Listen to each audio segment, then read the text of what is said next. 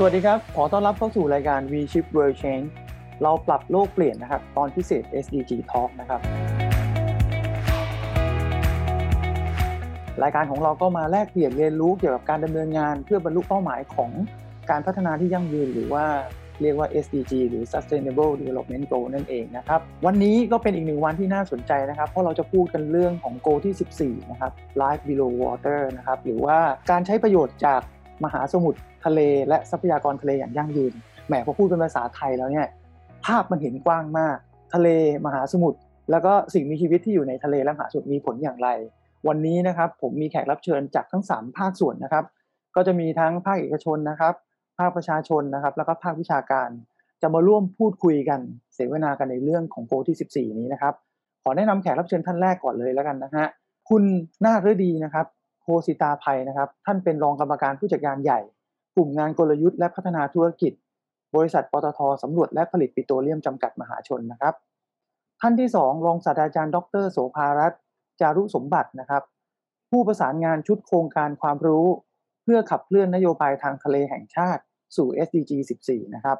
และท่านสุดท้ายนะครับคุณอเล็กซ์เรนเดลนะครับเป็น Co-founder และ CEO จากบริษัท Environment Education Center ประเทศไทยนะครับสวัสดีทั้ง3ท่านครับสวัสดีครับเนื่องจากว่าเป้าหมายนี้เนี่ยนะฮะหลายคนอาจจะไม่ได้เข้าใจซะทีเดียวว่าผลกระทบของสิ่งที่เราทำการใช้ชีวิตของพวกเราทุกคนเนี่ยมันมีผลอย่างมากกับเรื่องของโกที่14ดังนั้นเนี่ยอาจจะต้องเปิดด้วยทางฝั่งวิชาการก่อนแล้วกันนะครับว่าเวลาเรามองเรื่องนี้นะครับโกที่14เนี่ยสถานการณ์เรื่องของการอนุรักษ์และก็การใช้ประโยชน์จากมหาสมุทรทะเลนะครับและทรัพยากรทะเลเป็นอย่างไรอาจจะต้องขอเรียนถามอาจารย์โสภารัตน์นะครับว่าเป็นยังไงบ้างครับสถานการณ์ปัจจุบันณตอนนี้นะฮะถ้ามองในส่วนของทางภาควิชาการนะคะสถานการณ์ทางทะเลก็ค่อนข้างวิกฤตพอสมควรนะคะในช่วงเวลาที่ผ่านมาก็คงเห็นจากข่าวในสื่อหลายๆข่าวนะคะว่าจะเป็นปัญหาเรื่องของขยะพลาสติกทางทะเลใช่ไหมคะนะคะรวมถึงเรื่องของความเสื่อมโทรมของทรัพยากรทางทะเลและชายฝั่งไม่ว่าจะเป็นเรื่องของการใช้ทรัพยากรที่มันเกินไปนะคะเรื่องของ over fishing นะคะเรื่องของการที่จะมองเรื่องของปะการังที่มันเสื่อมโทรมไปตามสภาพแวดล้อมที่สำคัญอีกอันนึงก็คือความเสื่อมโทรมของความสูญเสียปัญหาเรื่องของความหลากหลายทางชีวภาพทางทะเลเพราะว่าทะเลเนี่ยมันเป็นแหล่งทรัพยากรที่สำคัญนะคะเพราะฉะนั้นวิกฤตเหล่านี้ค่ะก็ถูกได้รับการหยิบยกขึ้นมาพูดกันมาโดยตลอดนะคะในช่วงเวลาที่ผ่านมาโดยเฉพาะในช่วงของหลังการเกิดโควิดเนี่ยค่ะนะคะเราก็ค่อนข้างจะห่วงใยกันกับตัวบริบทของทรัพยากรธรรมชาติและสิ่งแวดล้อมทางทะเลเพราะว่าเราก็มีปัญหาเรื่องของขยะที่มีอยู่เดิมอยู่แล้วใช่ไหมคะนะคะแล้วก็เมื่อเกิดสถานการณ์โควิดเกิดขึ้นเนี่ยมันก็จะมีปัญหาในการที่จะทำให้เราเห็นภาพว่ามันก็จะมีเรื่องของเศษขยะต่างๆที่มันเข้าสู่ระบบนิเวศมากขึ้นเรื่อยๆซึ่งเราก็ยังไม่สามารถที่จะจัดการได้อย่างเต็มที่นะคะอีกอันนึงก็คือในเรื่องของการที่เราจะทำให้เราเห็นภาพของกิจกรรมต่างๆทางทะเลซึ่งมันเชื่อมโยงกับกิจกรรมมนุษย์บนบกเยอะมากนะคะในสถานการณ์โควิดเนี่ยเราจะเห็นมันสอนให้เราเห็นภาพที่สำคัญก็คือว่าเราจะเห็นความเชื่อมโยงที่สำคัญเลยว่าจริงๆแล้วเราเป็นมนุษย์ที่เราอยู่บนบกซะเป็นส่วนใหญ่เนี่ยแต่ว่าจริงๆแล้วเรากิจกรรมเราเนี่ยกระทบทะเลอย่างมหาศาลแต่ขณะเดียวกันในอีกมุมนึงก็ทำให้เราเห็นว่าถ้าเราหยุดพักกิจกรรมหรือทำกิจกรรมของเราให้มันเป็นกิจกรรมที่ดีได้เนี่ยมันก็สามารถที่จะทำให้ทะเลเป็นภาพที่ดีขึ้นแล้วก็เป็นการฟื้นฟูที่ดีได้เพราะว่ามันก็มีงานศึกษาอันนี้ของต่างประเทศนะคะของไทยยังไม่ได้ทำที่บอกว่าค้นพบว่าในช่วงที่มันเกิดสถานการณ์โควิดเนี่ยแอคทิวิตี้ของคนที่เข้าไปสู่ทะเลเนี่ยมันลดลงไม่ว่าจะเป็นเรื่องของการขนส่งการท่องเที่ยวนะคะการใช้ทรัพยากรต่างๆมันทำให้ทรัพยากรบางชนิดเนี่ยมันฟื้นสภาพกลับคืนขึ้นมาได้ใช่ไหมคะเพราะว่ามันก็เป็นตัวยืนยันให้เห็นว่านี่แหละเราเป็นตัวเร่งที่ทำให้เกิดปัญหาพวกนี้เกิดขึ้นมาอันนี้ก็จะเป็นภาพที่เกิดขึ้นในช่วงที่ผ่านมาที่เห็นนะคะแล้วก็มีความพยายามเยอะค่ะที่จะพยายามทำให้เราเห็นว่ามันมีตัวเลขยืนยันหลายส่วนที่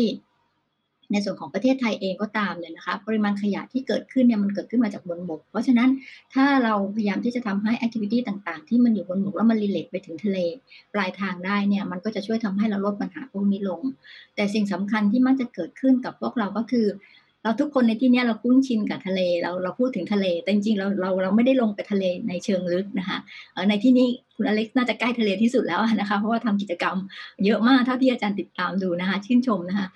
ในส่วนของการทำงานในส่วนที่ลงไปในพื้นที่ทางทะเลเราจะพบว่าทะเลเนี่ยมันมีมิติที่มันมีความซับซ้อนสูงมากพวกเราไปเนี่ยเราเห็นแค่ทะเลชายฝั่งแล้วก็ทะเลเป็นนิดหน่อยถูกไหมคะแต่จริงๆทะเลมันมีหลายเลเยอร์มันมี3เลเยอร์สำคัญคือพื้นผิวส่วนกลางแล้วก็ส่วนใต้ทะเลลึกๆซึ่งส่วนใต้ทะเลลึกเนี่ยทางปตทเขาเองก็คงทราบดีว่าเวลาที่เราขุดเอา energy ขึ้นมาใช้ประโยชน์เนี่ยมันก็ release คาร์บอนออกไปพอสมควรเหมือนกันเพราะฉะนั้นไอสิ่งที่เราเห็นอยู่บนพื้นฐานของสายตาเนี่ยมันไม่ใช่นะมันยังมีอะไรเยอะแยะที่เราต้องช่วยกันแล้วก็ดูแลรักษาค่ะขยะทางทะเลเนี่ยมาจากแลนด์เบสทั้งนั้นนะฮะแล้วก็ทะเลเนี่ยสำคัญหรือไม่หลายคนไม่รู้นะครับทะเลเนี่ยเป็นแหล่งเขาเรียกว่าดูดซับคาร์บอนไดออกไซด์นะครับหรือกรีนเฮาส์แก๊สเนี่ยของโลกของเราถ้าเราดูแลเขาไม่ดีทำให้อุณหภูมิเขาสูงขึ้นในที่สุดเราก็จะอยู่ไม่ได้เช่นเดียวกันนะฮะคราวนี้มาดูในฝั่งของปตท.สผ.กันบ้างนะครับในฐานะที่สผ.นี่ก็เป็นหน่วยงานแล้วก็เป็นองค์กรที่มีบทบาทต่อการอนุรักษ์ทรัพยากรธรรมชาติทางทะเลเยอะเหมือนกันนะครับ และผมว่าวันนี้เป็นโอกาสดีที่ผู้ชมทางบ้านนะครับที่ติดตามเราจะได้รับทราบเหมือนกันว่าที่ผ่านมาทางปตท.สผ.ได้มีการดำเนินงานอะไรไปบ้างนะครับกว่า35ปีนะคะที่ปตท.สผ.ดำเนินธุรกิจสำรวจและผลิตปิโตรเลียมทั้งในและต่างประเทศเรายึดมั่นในหลักการดำเนินธุรกิจอย่างยั่งยืนเพื่อสร้างความมั่นคงด้านพลังงานรองรับกับการพัฒนาทางเศรษฐกิจและสังคมควบคู่ไปกับการดูแลเอาใจใส่สิ่งแวดล้อมนะคะโดยคำนึงถึงการสร้างคุณค่าร่วมและเติบโตไปพร้อมๆกับผู้มีส่วนได้เสียทุกภาคส่วนตามวิสัยทัศน์ของบริษัทเราที่มุ่งสู่การเป็น Energy Partner of Choice โดยเน้นการสร้างความยั่งยืนจากภายในไปสู่ภายนอกหรือที่เรียกว่า from we to world สำหรับการดำเนินธุรกิจตามกรอบด้านการพัฒนาอย่างยั่งยืนของปตท.สผ.ซึ่งก็คือการเป็นคนเก่ง High Performance Organization การเป็นคนดี Governance Risk Management and Compliance และมีความรับผิดชอบ Stakeholder Value Creation ซึ่งปตท.สผ.เรามีเป้าหมายสร้างการเติบโตทางธุรกิจอย่างต่อเนื่องรวมไปถึงการสร้างคุณค่าให้แก่ผู้ถือหุ้นและผู้มีส่วนได้เสียทั้งในเรื่องการลดการปล่อยแก๊สเรือนกระจกแนวคิดเศรษฐกิจหมุนเวียนและการดูแลอนุรักษ์ทรัพยากรทางทะเลเนื่องด้วยปตท.สผ.เราเนี่ยเป็นบริษัทสำรวจและผลิตปิโตรเลียมที่มีพื้นที่ปฏิบัติการส่วนใหญ่อยู่ในทะเลทั้งในและต่างประเทศเราเห็นถึงความสำคัญรวมถึงประเด็นด้านสิ่งแวดล้อมทางทะเลต่างๆที่เพิ่มมากขึ้นนอกจากนี้เรายังตระหนักอย่างดีว่าทะเลเนี่ยคือแหล่งทรัพยากรธรรมชาติและระบบนิเวศที่สำคัญต่อการดำเนินชีวิตของมนุษย์และสิ่งมีชีวิตต่างๆจากสถานการณ์โควิดในปัจจุบันนี้ทำให้การใช้ประโยชน์ในพื้นที่ทะเลและชายฝั่งลดลงอย่างมากทำให้ช่วงตลอดปีที่ผ่านมาทะเลไทยได้พักและคืนสภาพอย่างเห็นได้ชัดเป็นข่าวดีของพวกเราเลยนะคะสิ่งที่เห็นและจับต้องได้ก็เช่นเราพบฉลามวาฬและโลมาเป็นฝูงใหญ่ๆมากขึ้นแหล่งหญ้าทะเลปะการังสมบูรณ์และมีความหลากหลายมากขึ้นชายหาดสะอาดคุณภาพน้ำทะเลก็ใสและสะอาดอย่างที่ไม่เคยเป็นมาก่อนเลยค่ะปตท.สผ.ในฐานะองค์กรขนาดใหญ่ในประเทศไทยเรามีความมุ่งมั่นนะคะที่จะเป็นผู้นำในการอนุรักษ์และฟื้นฟูดูแลทรัพยากรธรรมชาติและระบบนิเวศทางทะเลโดยนำองค์ความรู้และเทคโนโลยีมาใช้เพื่อสนับสนุน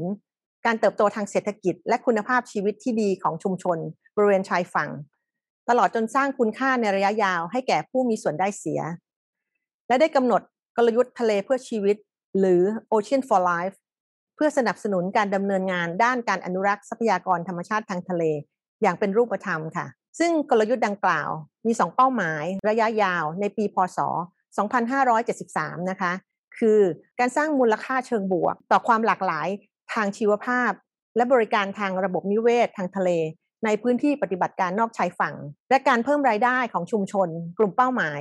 และการเพิ่มจำนวนเครือข่ายอนุรักษ์ทั้งนี้เพื่อขับเคลื่อนกลยุทธ์นี้ให้เห็นผลอย่างเป็นรูปธรรมปตท.สผ.ได้ร่วมมือหลายหน่วยงานผ่านการดำเนินโครงการและกิจกรรมที่หลากหลายรวมถึงการพัฒนาองค์ความรู้ต่างๆที่เกี่ยวข้องเพื่อก่อให้เกิดประโยชน์สูงสุดต่อสิ่งแวดล้อมและความยั่งยืนทางทะเลค่ะพอเห็นมุมมองอย่างบริษัทเอกชนนะครับขนาดใหญ่ซึ่งอยู่กับคู่กับประเทศไทยมานานแบบนี้แล้วเนี่ยมันทำให้ตอกย้ำเลยว่าเราทุกคนใช้ชีวิตอยู่ท่ามกลางธรรมชาติเดียวกันถ้าเราใช้สอยเขาอย่างประหยัด เข้าใจแล้วก็เห็นคุณค่ากันและกันเนี่ยยังไงมันก็จะไปต่อร่วมกันได้นะครับเดี๋ยวผมขอมาต่อที่คุณอเล็กซ์นะครับเพราะว่าบทบาทของคุณอเล็กซ์เนี่ยหลายๆคนยังมีภาพจำของการเป็นดาราเป็นนักแสดงนะครับแต่วันนี้เนี่ยมีอีกภาพหนึ่งซึ่งขึ้นมาทำเรื่องของสิ่งแวดล้อมมาสนใจในเรื่องนี้อาจจะต้องให้คุณอเล็กซ์เกริ่นเล่าสักนิดหนึ่งว่าที่มาที่ไปรวมถึงทิศทางและการดำเนินงานของหน่วยงานของคุณอเล็กซ์ปัจจุบันเป็นยังไงด้วยนะฮะคือเริ่มต้นแรกเลยคือจริงๆก็ได้มาจากการเป็นนักแสดงนะครับผมเองก็เล่นละครมาตั้งแต่แบบเด็กมากตั้งแต่7 ขวบ ซึ่งตอนนี้อายุ31แล้วก็ต้องย้อนกลับไปเมื่อประมาณ20 ปีที่แล้วก็คือบังเอิญว่ามีทางรายการหนึ่งเขาเหมือนอยากจะทำเดโมและให้เราเนี่ยได้เป็นเหมือนนักแสดงเด็กที่พาผู้ชมไปเที่ยวป่าไปอนุรักษ์ป่าไปอนุรักษ์ช้างอะไรประมาณนี้ครับแต่ว่าไม่ได้เกิดขึ้นแต่ว่านั่นคือการเข้าป่าครั้งแรกของเราแล้วมันก็เลยกลายมาเป็นสิ่งหนึ่งที่มันติดตัวเรามาตลอดและช่วงเวลาเดียวกันในช่วงนั้นเราก็ได้เดินทางไปที่เกาะพีพีซึ่งเกาะพีพีเมื่อ20 ปีที่แล้วคือเราจะแทบจะไม่เห็นทรายเลยเพราะว่ามันมีแต่ปลาทั้งนั้นเลยรอบตัวเรามันก็เป็นภาพที่ค่อนข้างจดจำก็กลายเป็นคนที่ชอบธรรมชาติจนกระทั่งพอเรียนจบที่มหาวิทยาลัยแล้วเราก็ไม่ได้คิดว่าแบบจะมาทำงานทางด้านนี้เลยไม่ได้คิดเลยแต่ว่าพอจบมหาวิทยาลัยเรามาทำเรื่องช้างคือรู้สึกว่าเราอุปถัมภ์ช้างแล้วมาทำรถพยาบาลช้างคันแรกของประเทศไทยที่ทัวร์นี้มีอยู่3 คันแล้วแต่ว่ามันเป็นการ fundraising จากสังคมจากใช้แพลตฟอร์มที่มีคือไม่ได้คิดอะไรมากแต่ในช่วงเวลานั้นมันเหมือนเราได้เจอ passion ได้เจอเรื่องของ sustainability เรื่องของการอนุรักษ์ที่เรารู้สึกว่าหนึ่งเหตุผลที่เรามาทำทางด้านนี้แล้วรู้สึกว่ามันใช่ก็เพราะว่าตอนที่เรา10 ขวบเนี่ยเราเคยได้เข้าป่าเราเคยได้มีประสบการณ์ตรงนี้แล้วมันติดตัวของเราไปก็เลยมาเปิดองค์กรที่ชื่อว่า EEC Thailand หรือว่า Environmental Education Center คือศูนย์สิ่งแวดล้อมศึกษาประเทศไทยนะครับโดยที่มีคอนเซปต์ว่า Let Nature be our classroom ก็คือให้ธรรมชาติเป็นห้องเรียนของเราคือด้วยหลักคิดง่ายๆเลยก็คือeducate เรา educate คนเราสร้างกระบวนการศึกษาให้กับนักเรียนตั้งแต่3 ขวบครึ่งไปจนถึงมหาวิทยาลัยจนถึงผู้ปกครองของเขาด้วย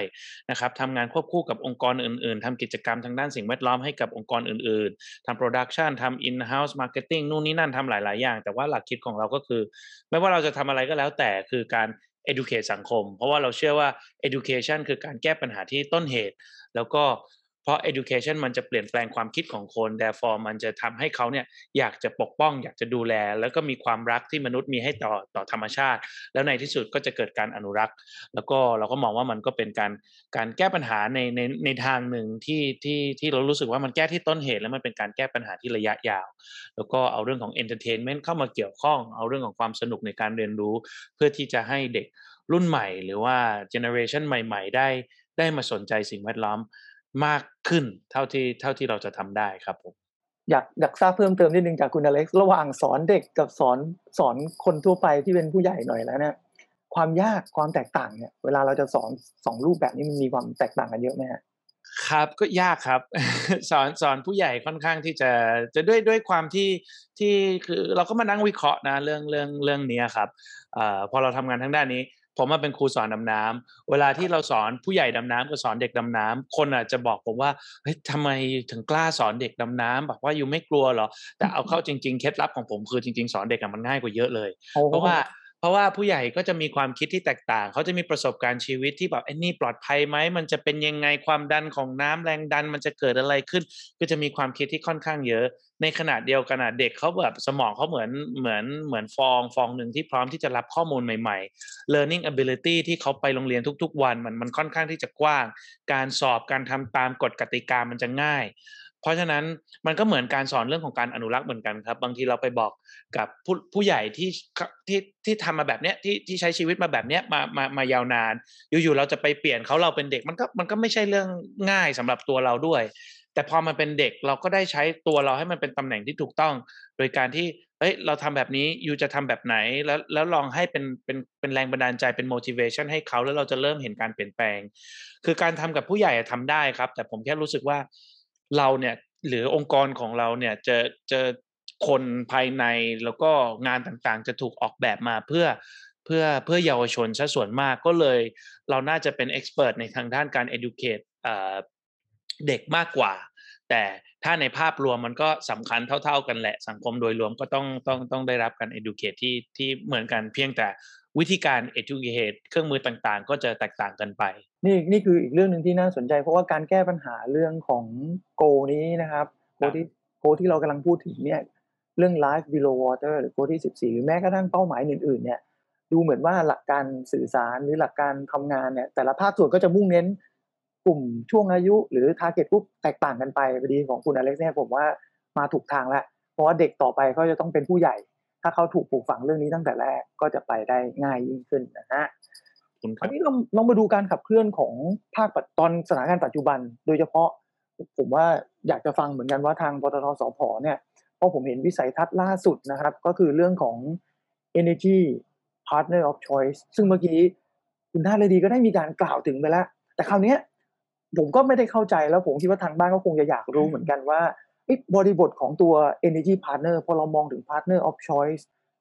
มันขยายความอย่างไรแล้วก็ในเรื่องของความเคลื่อนไหวและการขับเคลื่อนในเรื่องของปัจจุบันนะครับและตัวอย่างการดำเนินงานที่เป็นรูปธรรมเป็นยังไงบ้างครับปตท.สผ.เราเนี่ยเราได้นำเทคโนโลยีมาใช้เพื่อลดผลกระทบเชิงลบจากการดำเนินการสำรวจและผลิตปิโตรเลียมให้เหลือน้อยที่สุดผ่านกิจกรรมต่างๆยกตัวอย่างเช่นการนำยานขับเคลื่อนใต้น้ำแบบอัตโนมัติมาใช้ในการตรวจสอบและบำรุงรักษาอุปกรณ์ใต้น้ำเพื่อลดความเสี่ยงในการหกรั่วไหลสู่สิ่งแวดล้อมการปลดปล่อยน้ำจากกระบวนการผลิตให้เป็นศูนย์รวมถึงการศึกษาการดำเนินโครงการจัดวางปะการังเทียมรูปแบบโครงสร้างเหล็กหรือที่เราเรียกว่า rig to reef นะคะจากการรื้อถอนสิ่งติดตั้งและอุปกรณ์ต่างๆจากการประกอบกิจการปิโตรเลียมเพื่อสร้างโอกาสในการรักษาและฟื้นฟูระบบนิเวศทางทะเลค่ะปตท.สผ.มุ่งมั่นในการใช้จุดแข็งของเรานะคะและศักยภาพของบริษัทโดยประสานความร่วมมือกับหน่วยงานต่างๆในการดำเนินกิจกรรมเพื่อสนับสนุนการดำเนินด้านวิทยาศาสตร์ทางทะเลซึ่งผลที่ได้รับจากการดำเนินงานจะเป็นส่วนสำคัญนะคะในการนำไปต่อยอดในการดำเนินงานอื่นๆเพื่อการอนุรักษ์และฟื้นฟูทรัพยากรธรรมชาติและระบบนิเวศทางทะเลได้ต่อไปในอนาคตโดยมีตัวอย่างโครงการนะคะเช่นที่เราทำแล้วนะคะก็คือโครงการศึกษาไมโครพลาสติกในพื้นที่ไกลฝั่งของอ่าวไทยปตท.สผ.เราเนี่ยเราใช้ความได้เปรียบของพื้นที่ปฏิบัติการนอกชายฝั่งในการเก็บข้อมูลตัวอย่างไมโครพลาสติกเพื่อนำมาวิเคราะห์ปริมาณและการจัดทำข้อมูลพื้นฐานโดยข้อมูลดังกล่าวเนี่ยสามารถจะใช้เป็นข้อมูลสนับสนุนให้แก่ภาครัฐและองค์กรต่างๆในการจัดทำแผนป้องกันผลกระทบและมาตรการต่อต้านขยะทะเลระดับประเทศเลยนะคะโดยโครงการนี้นับเป็นครั้งแรกในการเก็บตัวอย่างในพื้นที่ไกลฝั่งของอ่าวไทยโดยความร่วมมือกับมหาวิทยาลัยเกษตรศาสตร์ค่ะโครงการติดตั้งกล้องใต้น้ำก็เป็นอีกโครงการหนึ่งนะคะในบริเวณขาแท่นผลิตซึ่งในปี 2564 เนี่ยได้นำร่องในบริเวณแท่นอาทิตย์ของเรานะคะเพื่อติดตามและจัดทำข้อมูลเกี่ยวกับสัตว์ทะเลหายากค่ะโครงการนี้เรามุ่งเป้าที่จะขยายผลในการนำข้อมูลไปเชื่อมต่อกับฐานข้อมูลระดับสากลในรูปแบบ Cloud Platform เพื่อให้นักวิจัยและอาสาสมัครทั่วไปเนี่ยค่ะสามารถเข้าถึงข้อมูลได้แล้วก็มีส่วนร่วมในการปกป้องและติดตามสัตว์ทะเลที่ใกล้สูญพันธุ์ได้เลยโครงการพัฒนาการสำรวจระบบนิเวศและกิจการชายฝั่งด้วยการประยุกต์ใช้โดรนและเทคโนโลยีชั้นสูงโดยโครงการนี้เนี่ยเราก็มีวัตถุประสงค์นะคะเพื่อจะสำรวจพื้นที่แนวปะการังและพื้นที่การเพาะเลี้ยงชายฝั่งโดยการนำข้อมูลที่ได้เนี่ยจะถูกนำไปวิเคราะห์และจะทำแผนที่และแนวทางในการใช้ประโยชน์ทางทะเลต่อไปโครงการนี้นะคะปตท.สผ.เราเนี่ยเราได้ใช้ความรู้และศักยภาพด้านเทคโนโลยีโดรนมาประยุกต์ใช้ผ่านบริษัท ARV AI Robotic Venture ซึ่งเป็นบริษัทในเครือปตท.สผ.นะคะมาใช้บริการดำเนินงานด้านอนุรักษ์ทะเลและเป็นโครงการภายใต้ความร่วมมือกับมหาวิทยาลัยเกษตรศาสตร์ค่ะโดยที่ผ่านมาปตท.สผ.ได้ดำเนินโครงการเพื่อสังคมมาอย่างต่อเนื่องโดยร่วมกับชุมชนและหน่วยงานต่างๆโดยมีตัวอย่างหลายโครงการนะคะเช่นโครงการศูนย์การเรียนรู้เพาะฟักสัตว์น้ำเศรษฐกิจเป็นโครงการที่ขยายผลมาจากโครงการศูนย์การเรียนรู้เพาะฟักลูกปูเพื่อเพิ่มทรัพยากรสัตว์น้ำจากการเพาะฟักลูกปูม้าปล่อยคืนสู่ทะเลค่ะและเพื่อให้ครอบคลุมการส่งเสริมและอนุรักษ์พันธุ์สัตว์น้ำที่มีความหลากหลายและแตกต่างกันในแต่ละพื้นที่ทั้งนี้ปตท.สผ.เราเนี่ยเราเชื่อมั่นว่า การดำเนินงานตามกลยุทธ์ทะเลเพื่อชีวิตนะคะ Ocean for Life นอกจากจะช่วยเสริมสร้างความสมดุลของระบบนิเวศทางทะเลสร้างรายได้และคุณภาพชีวิตที่ดีให้กับชุมชนบริเวณชายฝั่งแล้วยังเป็นการส่งเสริมและสนับสนุนเป้าหมายการพัฒนาอย่างยั่งยืนขององค์การสหประชาชาติเป้าหมายที่14การใช้ประโยชน์จากมหาสมุทรและทรัพยากรทางทะเลหรือ Life Below Water นะคะซึ่งจะช่วยขับเคลื่อนดัชนีสุขภาพของมหาสมุทรหรือ Ocean Health Index ทั้งในระดับประเทศและระดับสากลอีกด้วยค่ะขอวกกลับมาที่อาจารย์โสภารัตน์นะครับในส่วนของชุดโครงการการขับเคลื่อนความรู้ในเรื่องของนโยบายทางทะเลนะครับแห่งชาติสู่ SDG 14ผมเองส่วนตัวแล้วก็ผมว่าหลายท่านก็คงอยากทราบว่าในส่วนของอาจารย์และทีมงานมีการขับเคลื่อนเรื่องนี้ในปัจจุบันอย่างไรบ้างฮะโครงการนี้เป็นส่วนหนึ่งของการสนับสนุนของสกวนะคะเดิมนะคะปัจจุบันเปลี่ยนเป็นสกสวนะคะก็พยายามทำในแง่ที่ว่าเนื่องจากว่าเป็นบทบาททางวิชาการก็จะเน้นในแง่ของงานวิจัยนะคะแล้วก็เราพยายามเชื่อมต่อไปยังส่วนที่เราเรียกว่าระดับ policy maker นั่นก็คือพยายามดูว่าสิ่งที่จะเป็นประเด็นสำคัญนะคะที่พวกเราพยายามทำกันอยู่เนี่ยมันจะสามารถที่จะทำให้ policy maker ขับเคลื่อนเรื่องพวกนี้ไปได้อย่างไรนะคะโครงการที่ทำถ้าเรียกสั้นๆจริงๆแล้วเราพยายามขับเคลื่อนแนวคิดที่สำคัญคือเรื่องของ Blue Economy คงเคยได้ยินอยู่บ้างนะคะเรื่องของแนวคิดเศรษฐกิจสีน้ำเงินนะคะซึ่งเรียกย่อๆหรือทำความเข้าใจง่ายๆก็คือทำยังไงให้กิจกรรมทางทะเลเนี่ยมันเกิดsustain ความยั่งยืนได้นะคะเพราะว่า Blue Economy เป้าหมายคือ sustainability of ocean activities ทีนี้ตรงนี้ค่ะงานที่โครงการนี้ทำก็คือการพยายามทำให้นักวิชาการต่างๆแล้วก็พาร์ทเนอร์ต่างๆเนี่ยนะคะเกิดการทำงานร่วมกันนะคะมีทั้งงานวิจัยหลายโครงการมากนะคะแล้วก็ที่กำลังทำอยู่แล้วก็จะเชื่อมร้อยไปกับทางที่ปตท.สผ.พูดเมื่อสักครู่นี้หลายโครงการนะคะอย่างเช่นก็มีการดูว่าการที่จะมีการรื้อถอนแท่นขุดเจาะปะการังแท่นขุดเจาะน้ำมันกลางทะเลเนี่ยนะคะpolicy option มันมีอะไรบ้างที่เราสามารถที่จะช่วยในการตัดสินใจให้เหมาะสมไม่ใช่ทุกอย่างก็รื้อหมดอะไรเงี้ยเพราะว่าจริงๆใต้ทะเลมันก็ยังมีความหลากหลายทางชีวภาพสูงแต่มันไม่มีงานวิจัยในทางวิชาการที่จะมาซัพพอร์ตได้เพียงพอแต่จริงๆข้อจำกัดของทางวิชาการอันนึงก็คือว่าเวลาที่เราทำวิจัยพวกนี้ค่ะข้อมูลเราอาจจะหายากเพราะว่าต้องยอมรับว่างานวิจัยทางทะเลเนี่ยมัน challenging สูงมากเพราะว่าโอกาสที่จะเข้าไปถึงข้อมูลมันไม่เหมือนอยู่บนบกที่เดินอยากเปิดประตูก็เดินออกจากบ้านแล้วเดินเข้าป่าไปใช่ไหมคะแต่ทะเลเนี่ยพอต้องออกไปเก็บข้อมูลปุ๊บเนี่ยมันโหสารพัดเลยนะคะถ้านักวิจัยไม่เข้มแข็งเพียงพอนะคะดำน้ำไม่เป็นอะไรเงี้ยนะคะก็ไม่สามารถที่จะเก็บข้อมูลได้ถูกไหมคะแล้วก็ข้อมูลที่ได้มามันก็ไม่ complete นะคะมันไม่สามารถที่จะก็เรียกนะเชื่อมโยงได้เห็นภาพใหญ่ให้กับ policy maker ได้มันก็จะได้เป็นแค่ส่วนๆจริงๆก็อยากได้การสนับสนุนข้อมูลนะคะในส่วนของคนที่เป็นภาคปฏิบัติอย่างเช่นภาคเอกชนอย่างปตท.สผ.เองซึ่งทำวิจัยเยอะนะคะถ้าสามารถเชื่อมโยงกันทำงานร่วมกันในแง่ของการที่ทำให้เอาข้อมูลพวกนี้ไปถึงระดับ policy maker ได้จะเป็นสิ่งที่ดีมากคืองานวิจัยที่ทำตอนนี้นะคะมันก็ส่วนใหญ่ก็จะเป็นนักวิทยาศาสตร์บางส่วนแต่อีกส่วนหนึ่งที่สำคัญที่เราพยายามทำก็คือการพยายามขับเคลื่อนเรื่องของการมองในแง่ของการทำให้ภาคราชการภาครัฐนะคะซึ่งจริงๆในส่วนของ policy maker ก็คือตัวผู้ที่จะมีอำนาจในการตัดสินใจเนี่ยมันมีหลายเลเยอร์ถูกไหมคะนะคะกระทรวงที่เกี่ยวข้องกับทะเลเนี่ยมีตั้ง16กระทรวงนะคะแต่ทำงานด้วยกันจะทำไงให้สามารถที่จะบูรณาการร่วมกันได้อย่างไรนะคะคนที่เป็นคนที่จะตัดสินใจระดับสูงตอนนี้จริงๆเราก็มีแผนมียุทธศาสตร์ชาตินะคะมีกฎหมายหลายฉบับที่เกี่ยวข้องกับตัวทรัพยากรทางทะเลและชายฝั่งแต่เรา need action นะคะเราต้องการทำงานจริงๆจังๆว่าเขาจะทำให้สิ่งเหล่านี้มันเกิดขึ้นได้ยังไงเพราะว่าแนวคิดในทางวิชาการเราก็พยายามบอกว่าในทางนโยบายเนี่ยคุณต้องมีสิ่งที่วางทิศทางไปในอนาคตวางแผนการจัดการทรัพยากรทางทะเลและชายฝั่งให้ดีนะสิ่งที่เราผลักดันอย่างเช่นการมี Marine Spatial Planning ที่ดีของประเทศไทยนะคะหรือSDG 14เนี่ยบอกว่าเราควรจะต้องมี Marine Protected Area ให้ได้ 10% ภายในปี2030ตอนนี้เราก็พยายามขยับไปทีละนิดละนิดอะไรเงี้ยนะคะเพราะฉะนั้นการที่จะทำให้สิ่งเหล่านี้มันเกิดขึ้นได้เนี่ยมันต้องอาศัยพลังจากหลายๆส่วนที่ในกิจกรรมที่ทำโครงการภายใต้ Blue Economy เนี่ยพยายามจะทำให้เห็นว่าเราสามารถทำงานร่วมกันได้หลายๆภาคส่วนเพราะตลอดระยะเวลาของการทำงานเนี่ยจะมีการจัดสิ่งที่เราเรียกว่าทำ Marine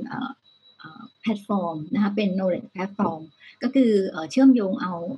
stakeholder ทุกภาคส่วนนะคะเข้ามาเกี่ยวข้องในการทำงานนะคะคือเนื่องจากว่าโดย position ของโครงการนี้เป็นโครงการในเชิงวิชาการก็จะทำหน้าที่ในการprovide ข้อมูลนะคะแล้วก็เสนอประเด็นต่างๆนะคะให้กับคนที่มีอำนาจในการตัดสินใจอีกส่วนหนึ่งก็คือ educate สังคมด้วยนะคะสร้าง awareness แล้วก็สร้างข้อมูลต่างๆให้กับสังคมแล้วก็ตัวเองอยู่ในฐานะที่เป็น position ของอาจารย์นะคะเพราะฉะนั้นก็อยู่ในจุดตรงกลางนะคะระหว่างการทำงานของทุกภาคส่วนเวลาสอนหนังสือจริงๆอาจารย์อยู่คณะรัฐศาสตร์ธรรมศาสตร์นะคะแต่ทำไมถึงไปทำทะเลอะไรอย่างเงี้ยหลายคนก็ถามคณะรัฐศาสตร์ก็จะเป็นส่วนหนึ่งคือเป็นคนหนึ่งที่จะเชื่อมระหว่างคนที่ทำงานในระดับข้อมูลเชิงวิชาการกับ policy maker ได้เวลาสอนหนังสืออะค่ะจริงๆตอนนี้ทะเลจะเป็นอิชชูหนึ่งซึ่งถูกหยิบยกเข้าไปในคลาสการเรียนการสอนเยอะนะรู้จักคุณอเล็กซ์จากการเรียนนี่แหละค่ะนะคะเพราะเด็กๆเอาโครงการมานำเสนอนะคะกอดป่ากอดทะเลอะไรเงี้ยนะคะแล้วเราก็ให้เด็กๆติดตามนะคะรู้จักงานของปตท.สผ.เยอะมากเพราะว่าจริงๆแล้วก็มีการทำงานเพราะโดยพื้นฐานก็ทำทางด้านสิ่งแวดล้อมอยู่แล้วทีนี้งานพวกนี้ค่ะมันมีงานวิจัยที่ออกมาจำนวนเยอะนะคะภายใต้ชุดโครงการที่ชื่อ Blue Economy เนี่ยค่ะถ้าใครสนใจก็อาจจะ access เข้าไปนะคะในเว็บไซต์สามารถที่จะอ่านได้มีงานที่ทำอย่างเช่นการพัฒนาเรื่องของทำOcean Account นะคะก็คือต้องดูว่าทรัพยากรทางทะเลของเราเป็นอย่างไรนะคะแล้วก็ถ้าเราทำกิจกรรมต่างๆซึ่งกิจกรรมทางทะเลเนี่ยมันมีเยอะมากนะคะตั้งแต่ประมงท่องเที่ยวใช่ไหมคะพลังงานนะคะขนส่งนะคะอีก 7-8 กิจกรรมซึ่งมันกระทบกับความหลากหลายแล้วก็กระทบกับ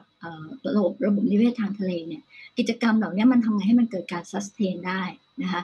ในประเด็นอีกอันนึงก็คือที่สำคัญก็คือในเชิง policy maker อะค่ะจริงๆทะเลเนี่ยถ้าเราพูดในเชิงของบริบทของภาพทั่วๆไปเราอาจจะนึกถึงเฉพาะในบางพื้นที่แต่ challenge ของการดูแลเรื่องทะเลเนี่ยปัญหาอันนึงก็คือมันเป็น transboundary อะค่ะถูกไหมคะเพราะฉะนั้นเราพูดถึงเรื่องทะเลก็จริงแต่เราไม่ได้พูดถึงเฉพาะทะเลในส่วนของประเทศไทยเนาะเราพูดถึงทุกๆอันที่มันตั้งแต่ต้นน้ำกลางน้ำมาจนถึงปลายน้ำการมองภาพของ policy maker ต้องเข้าใจว่าสิ่งที่เราทำทุกวันนี้มันเชื่อมร้อยกันทุกๆอย่างนะคะแล้วถ้าจะทำขับเคลื่อนในระดับนโยบายการทำแผนทำกระบวนการต่างๆคุณต้องรู้ว่าโลกมันไปถึงไหนแล้วกระบวนการในงานที่เราไป ratify นะคะอนุสัญญาระหว่างประเทศที่เราเรียกย่อๆว่า United Nations Convention on the Law of the Sea หรือ UNCLOS เนี่ยเรา ratify มาตั้งหลายปีแล้วนะคะแต่เราก็ยังไม่ค่อยได้ทำอะไรสักเท่าไหร่อันนี้เป็นความพยายามในการขับเคลื่อนกับ policy maker นะคะว่าการที่คุณจะต้องทำให้เราได้ประโยชน์หรือใช้โอกาสของการดูแลทรัพยากรธรรมชาติและสิ่งแวดล้อมของเราภายใต้อนุสัญญาระหว่างประเทศเราต้องทำยังไงเขตเศรษฐกิจทางทะเลเราทำไงให้เราได้ประโยชน์นะคะ area beyond national jurisdiction เราต้องดูแลยังไงนะคะอันนี้เคลื่อนน้อยมากนะคะแล้วงานวิจัยส่วนใหญ่นะคะต้องบอกว่างานวิจัยในภาควิชาการเนี่ยส่วนใหญ่ตอนนี้มันยังอยู่บนทะเลอยู่ชายฝั่งซะเยอะนะคะวิจัยทะเลลึกๆจริงๆเนี่ยน้อยมากค่ะนะคะแต่ฟังปตท.เมื่อกี้ดีใจนะคะชื่นชมด้วยนะคะว่ามีงานทางทะเลเยอะที่ลึกลงไปในทะเลเลยค่ะครับวิชาเรื่องสิ่งแวดล้อมหรือว่าทรัพยากรธรรมชาติทางทะเลต่อไปอาจจะต้องเป็นวิชาที่ทุกคนต้องเรียนแต่อาจจะไม่ได้เรียนเชิงลึกแต่เรียนเพื่อให้มี awareness แล้วก็เข้าใจสิ่งที่เรากำลังกระทำอยู่ว่าผลกระทบของเราเนี่ยการกระทำแบบไหนที่จะช่วย protect นะครับแล้วก็ prevent ไม่ให้มันเกิดปัญหาไปมากกว่านี้นะฮะแล้วก็ผมชอบนะครับทั้งสผ.ทั้งอาจารย์ได้เห็นได้ทำให้เราเห็นภาพมากขึ้นว่าเฮ้ยภาครัฐเองภาคเอกชนเองพยายามขับเคลื่อนอะไรกันอยู่นะครับแต่เดี๋ยวมาดูฝั่งภาคประชาชนนะครับโดยเฉพาะคุณอเล็กซ์นี่แหละผมว่าเป็นจุดที่กระตุกให้คนทั่วไปลุกขึ้นมาสนใจเรื่องของสิ่งแวดล้อมง่ายขึ้นนะครับคุณอเล็กซ์คิดว่าบทบาทของคุณอเล็กซ์ณปัจจุบันนะครับส่งเสริมเรื่องนี้ไปได้มากน้อยแค่ไหนครับน่าจะได้ในระดับหนึ่งนะครับคือเราในฐานะคนทำงานทางด้านนี้เราก็ต้องหาตำแหน่งที่เรารู้สึกว่าเราเหมาะและเราสามารถที่จะสร้าง impact ให้ได้มากที่สุดเท่าที่จะเป็นไปได้ซึ่งเราก็ต้องมาดูว่าต้นทุนเรามีอะไรบ้างเราเป็นนักแสดงเรามีสื่อเรามีอะไรอย่างนี้แล้วอะไรล่ะที่เราไม่ใช่คือเราไม่ใช่ผู้เชี่ยวชาญเราไม่สามารถจะมาวางตัวว่าตัวเองรู้ทุกสิ่งทุกอย่างได้เราก็เลยพยายามจะวางตำแหน่งในการแบบว่าแต่ว่าเวลาที่เราทำงานกับผู้เชี่ยวชาญหรือว่าคนที่ทำวิจัยทางทะเลที่เราเห็นกันอยู่เนี่ยจะเป็นเหมือนคนที่เราค่อนข้างที่จะชื่นชม มากเพราะว่าเราเห็นการเสียสละของเขาในอีกระดับที่คนในเมืองทั่วไปจะไม่ค่อยได้เห็นเพราะฉะนั้นหน้าที่ของเราคือพยายามที่จะใช้สื่อที่เมียได้เอาเรื่องราวหรือเอาข้อมูลต่างๆมาสื่อต่อภายในค่ายของเราหรือภายในงานของเราหรือว่าตามสื่อต่างๆของเราในการ raise awareness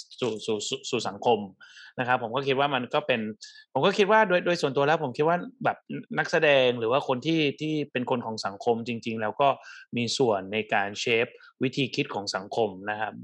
มีส่วนในการรับผิดชอบตรงนี้ด้วยเพราะฉะนั้นเราจะพิมพ์อะไรไปเราจะพูดอะไรไปมันสามารถที่จะส่งผลต่อสังคมได้มากนะครับก็เลยพยายามจะใช้ตรงนี้ให้ได้เป็นประโยชน์ได้มากที่สุดแต่ถ้าเกิดว่าเราย้อนกลับไปเมื่อประมาณ 5-6 ปีที่แล้วทุกวันนี้มันก็ค่อนข้างที่จะมาได้ไกลแล้วเหมือนกันไม่ได้ว่าเป็นเพราะตัวเราแต่ว่าเพราะหลายๆองค์กรอย่างปตท.สผ.เองอย่างหลายๆองค์กรที่เพิ่มยกระดับทุกๆปีในการให้ความสำคัญเรื่องของสิ่งแวดล้อมอยู่ตลอดเวลาจนกลายมาเป็นพาร์ทหนึ่งของ mass media ไปโดยที่ไม่รู้ตัวในช่วงแรกๆยากมากเลยนะครับที่จะเอาเรื่องสิ่งแวดล้อมมาเห็นหน้าหนึ่งหนังสือพิมพ์อย่างเงี้ยหรือว่าอยู่บนฟีดของเราพอผ่านมา 5-6 ปีมันกลายเป็นว่ามันอยู่ทุกที่เลยนี่คือการขับเคลื่อนที่ทั้งภาครัฐภาคเอกชนได้มารวมกันแล้วก็ได้สร้างและสังคมก็ให้ความสำคัญสังคมก็ได้คือมันไม่ใช่แค่ฮอบบี้มันไม่ใช่แค่อยู่ในโลกของคนที่แบบว่าเป็นจิตอาสาอย่างเดียวแต่ว่ามันกลายมาเป็นหนึ่งใน passion ของคนโดยเฉพาะคนรุ่นใหม่เพราะฉะนั้นผมคิดว่ามันแล้วมันก็จะไม่ใช่เป็น trend อย่างเดียวที่หลายๆคนคิดว่าโอ๊ยเดี๋ยวเรื่องของพลาสติกเดี๋ยวมันก็ลดลงผมคิดว่ามันเป็น KPI ใน century หน้าเนี่ยแล้วว่าเรื่องของ sustainability จะต้องถูกวัดในทุกๆ level อย่างที่พี่คุณระพีรัตน์ได้พูดเมื่อสักครู่เลยผมชอบคำพูดนั้นเพราะว่าคนจะถามผมตลอดเลยว่าอะไรคือจุดที่ดีที่สุดและทางออกปัญหาในมุมมองของผมก็คืออย่างที่พี่พูดเลยว่าสิ่งแวดล้อมศึกษาควรจะไปอยู่ในอนุบาลควรจะนโยบายมันควรจะเป็นว่าโรงเรียนทุกโรงเรียนเรียนเรื่องสิ่งแวดล้อมตั้งแต่อนุบาล1เลยไต่ไปเรื่อยๆพอเริ่มม1เริ่มม2เริ่มเรื่องของ environmental engineer เรื่องของ sustainability มันคือมันโลกของโลกเนี้ยมันค่อนข้างที่จะกว้างมันมีอะไรให้เรียนรู้เยอะแยะมากมายแต่ณตอนเนี้ยเราอยู่ในช่วงที่เราแบบพยายามต้องบอกคนว่าเฮ้ยมาทำกิจกรรมนี้ด้วยกันมาร่วมกันมาช่วยกันแต่ถ้าเกิดว่าเราสามารถที่จะปลูกฝังให้กับเด็กเจเนอเรชันถัดไปเราไม่จำเป็นที่จะต้องไปบอกเขามันกลายเป็นชีวิตประจำวันของเขาเหมือนว่าเล่นกีฬาและสุขภาพแข็งแรงคราวนี้เราต้องใช้ชีวิตเพราะเราต้องดูแลทรัพยากรของเรามันควรจะเป็นพาร์ทนึงของเขาที่อยู่ภายในตัวเขาไปในระยะยาวเลยครับเพราะฉะนั้นเรื่องการสื่อสารเรื่องของการขับเคลื่อนผมเห็นว่ามันมีผลดีๆที่มันค่อยๆพัฒนาขึ้นทุกปีและคิดว่ามันจะมีแต่มากขึ้นแต่อยู่ที่ว่าแอคชั่นมันจะส่งผลได้มากน้อยแค่ไหนอันนี้ก็ต้องลุ้นกันไปเป็นเคสครับผมชอบที่คุณอเล็กซ์พูดตั้งแต่แรกว่าเวลาเราสอนเด็กเราปลูกฝังเขาตั้งแต่เด็กก็เลยมีไอเดียนี่แหละว่าถ้าทางภาควิชาการนะครับอาจารย์โสภารัตน์เนี่ยเอาเรื่องนี้ไปฝากผลักดันให้กับหน่วยงานที่เกี่ยวข้องแล้วทำมันเป็นเขาเรียกว่าธรรมชาติเป็นห้องเรียนเหมือนคอนเซปต์ที่คุณอเล็กซ์พูดตอนแรกทำให้ตั้งแต่เด็กเล็กๆเนี่ยเข้าใจเรื่องของการใช้ชีวิตกับธรรมชาติได้มากขึ้นปลูกฝังเขาตั้งแต่เด็กๆต่อไปไอ้ปัญหาเหล่านี้มันในระยะยาวมันจะดีขึ้นมากกว่านี้เยอะนะครับผมมองอย่างนั้นนะฮะแล้วก็เรามีเรื่องของคาร์บอนเครดิตใช่ไหมครับต่อไปเราอาจจะมีเรื่องของพลาสติกเครดิตหรืออาจจะมีเรื่องของ environmental credit อะไรก็ได้ที่มันเข้าใจง่ายๆอาจจะเป็นวันนี้เราทำดีเพื่อสิ่งแวดล้อมเราหรือยังวันนี้เราทำดีเพื่อทะเลเราหรือยังผมว่าสิ่งเหล่านี้อีกไม่นานเราจะได้เห็นแน่นอนเพราะผมเริ่มเห็นการขับเคลื่อนในต่างประเทศมาบ้างแล้วเมื่อกี้นี้เราพูดถึงเรื่องของการศึกษาพอดีอยู่ในวงการศึกษาก็อยากจะพูดให้ฟังด้วยว่าจริงๆก็ในระดับนโยบายก็พยายามขับเคลื่อนเรื่องนี้นะคะเรามีกระทรวงอุดมศึกษาตอนนี้แล้วก็กระทรวงศึกษาคือกระทรวงศึกษานี่จะดูระดับเด็กไปจนถึงมัธยมใช่ไหมคะก็ทำหลักสูตรที่จะต้องมีการเรียนเรื่องทะเลแล้วล่ะค่ะนะคะแล้วก็ในส่วนของระดับมหาวิทยาลัยก็นักวิชาการตอนนี้ร่วมมือกันนะคะในแง่ของการที่จะต้องมีการสอนเรื่องวิชาทะเลในวิชาพื้นฐานเบื้องต้นให้กับทุกๆคนนะคะคาดว่าอีกสักปี2ปีข้างหน้าเนี่ยคงได้เรียนกันแน่นอนนะคะแล้วก็เป็นพื้นที่ที่น่าสนใจมากนะคะในแง่ของการที่จะต้องศึกษาสำหรับคนรุ่นใหม่ๆนะคะแต่ว่าบ้านเราเนี่ยผมว่าอีกไม่นานเพราะว่าคุณอเล็กก็เพิ่งพูดไปเมื่อกี้ว่าเมื่อก่อนใน Facebook เนี่ยหน้าฟีดเราเนี่ยแทบจะไม่ค่อยเห็นเรื่องจากสิ่งแวดล้อมเลยนะเดี๋ยวนี้ใน1วันเนี่ยเราเจอแน่ๆไม่มาจากใครอันใดอันหนึ่งนี่แหละแล้วผมต้องขอบคุณมากเลยที่เป็นคนรุ่นใหม่ที่กล้าลุกขึ้นมา พูดเรื่องยากให้เป็นเรื่องง่ายได้นะครับเดี๋ยวในเซสชันถัดไปเนี่ยก็จะเป็นเซสชันสุดท้ายของเราแหละจะเป็นการมองถึงอนาคตข้างหน้าแล้วแหละว่าแล้วมันจะเป็นยังไงต่อไปแต่ละฝ่ายมีแนวทางหรือว่าข้อคิดเห็นข้อเสนอแนะอย่างไรนะครับผมอยากจะเริ่มที่บทบาทของปตท.สผ.ก่อนเลยแล้วกันนะครับในฐานะที่เป็นองค์กรธุรกิจขนาดใหญ่มองเรื่องนี้ยังไงบ้างครับค่ะของทางปตท.สผ.เรานะคะอย่างที่คุยกันมาตลอดเลยเนี่ยก็คือก็ดีใจนะคะที่ว่าตอนนี้เนี่ยคือทุกคนนะคะก็เห็นความสำคัญนะคะแล้วก็ทุกภาคส่วนเลยนะคะแล้วก็อย่างขยายวงไปจนกระทั่งถึงคนรุ่นใหม่ด้วยนะคะก็ขอบคุณทุกภาคส่วนด้วยในของทางสผ.เองเนี่ยเราก็มีการร่วมมือนะคะกับหลายภาคส่วนเลยนะคะทั้งหน่วยภาครัฐนะคะสถาบันการศึกษาเครือข่ายชุมชนนะคะเพื่อร่วมกันขับเคลื่อนโครงการและก็กิจกรรมต่างๆนะคะโดยในปี 2563 เนี่ยนะคะก็ปตท.สผ.เราเนี่ยเราได้มีการทำ MOU กับกรมทรัพยากรทางทะเลและชายฝั่งนะคะแล้วก็ยังได้มีการทำ MOU นะคะร่วมกับมหาวิทยาลัยเกษตรศาสตร์นะคะเพื่อส่งเสริมและอนุรักษ์ให้เกิดความยั่งยืนของระบบนิเวศและสังคมเศรษฐกิจภาคทะเลอีกด้วยนะคะ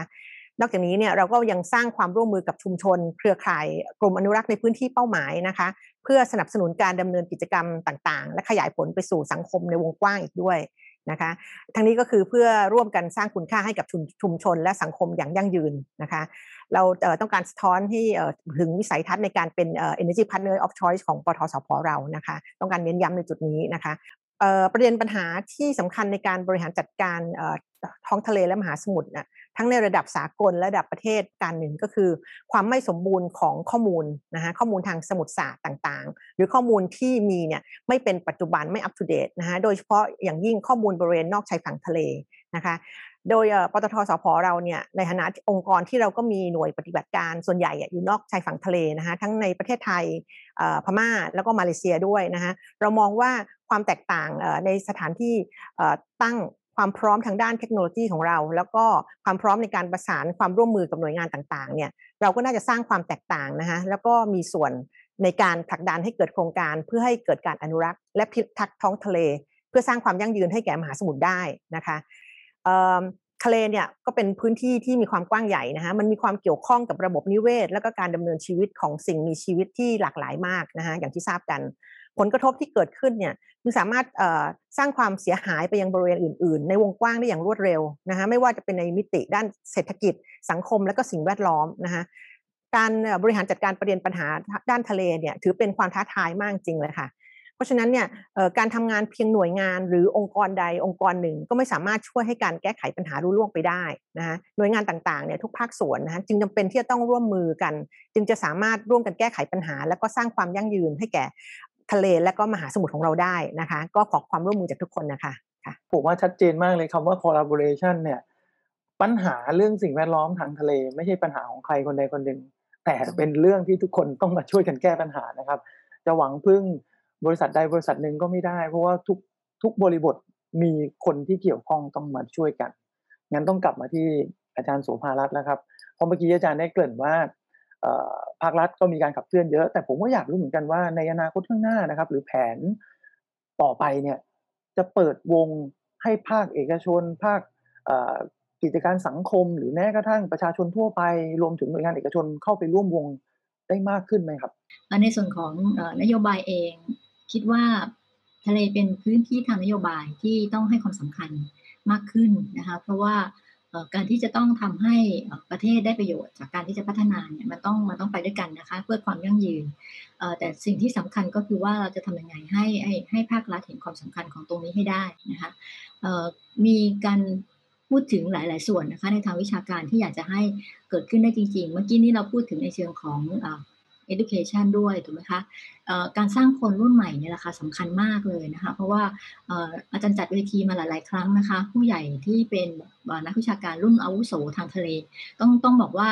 นักวิชาการทางทะเลไทยมีจำกัดมากเลยค่ะนะคะนับตัวคน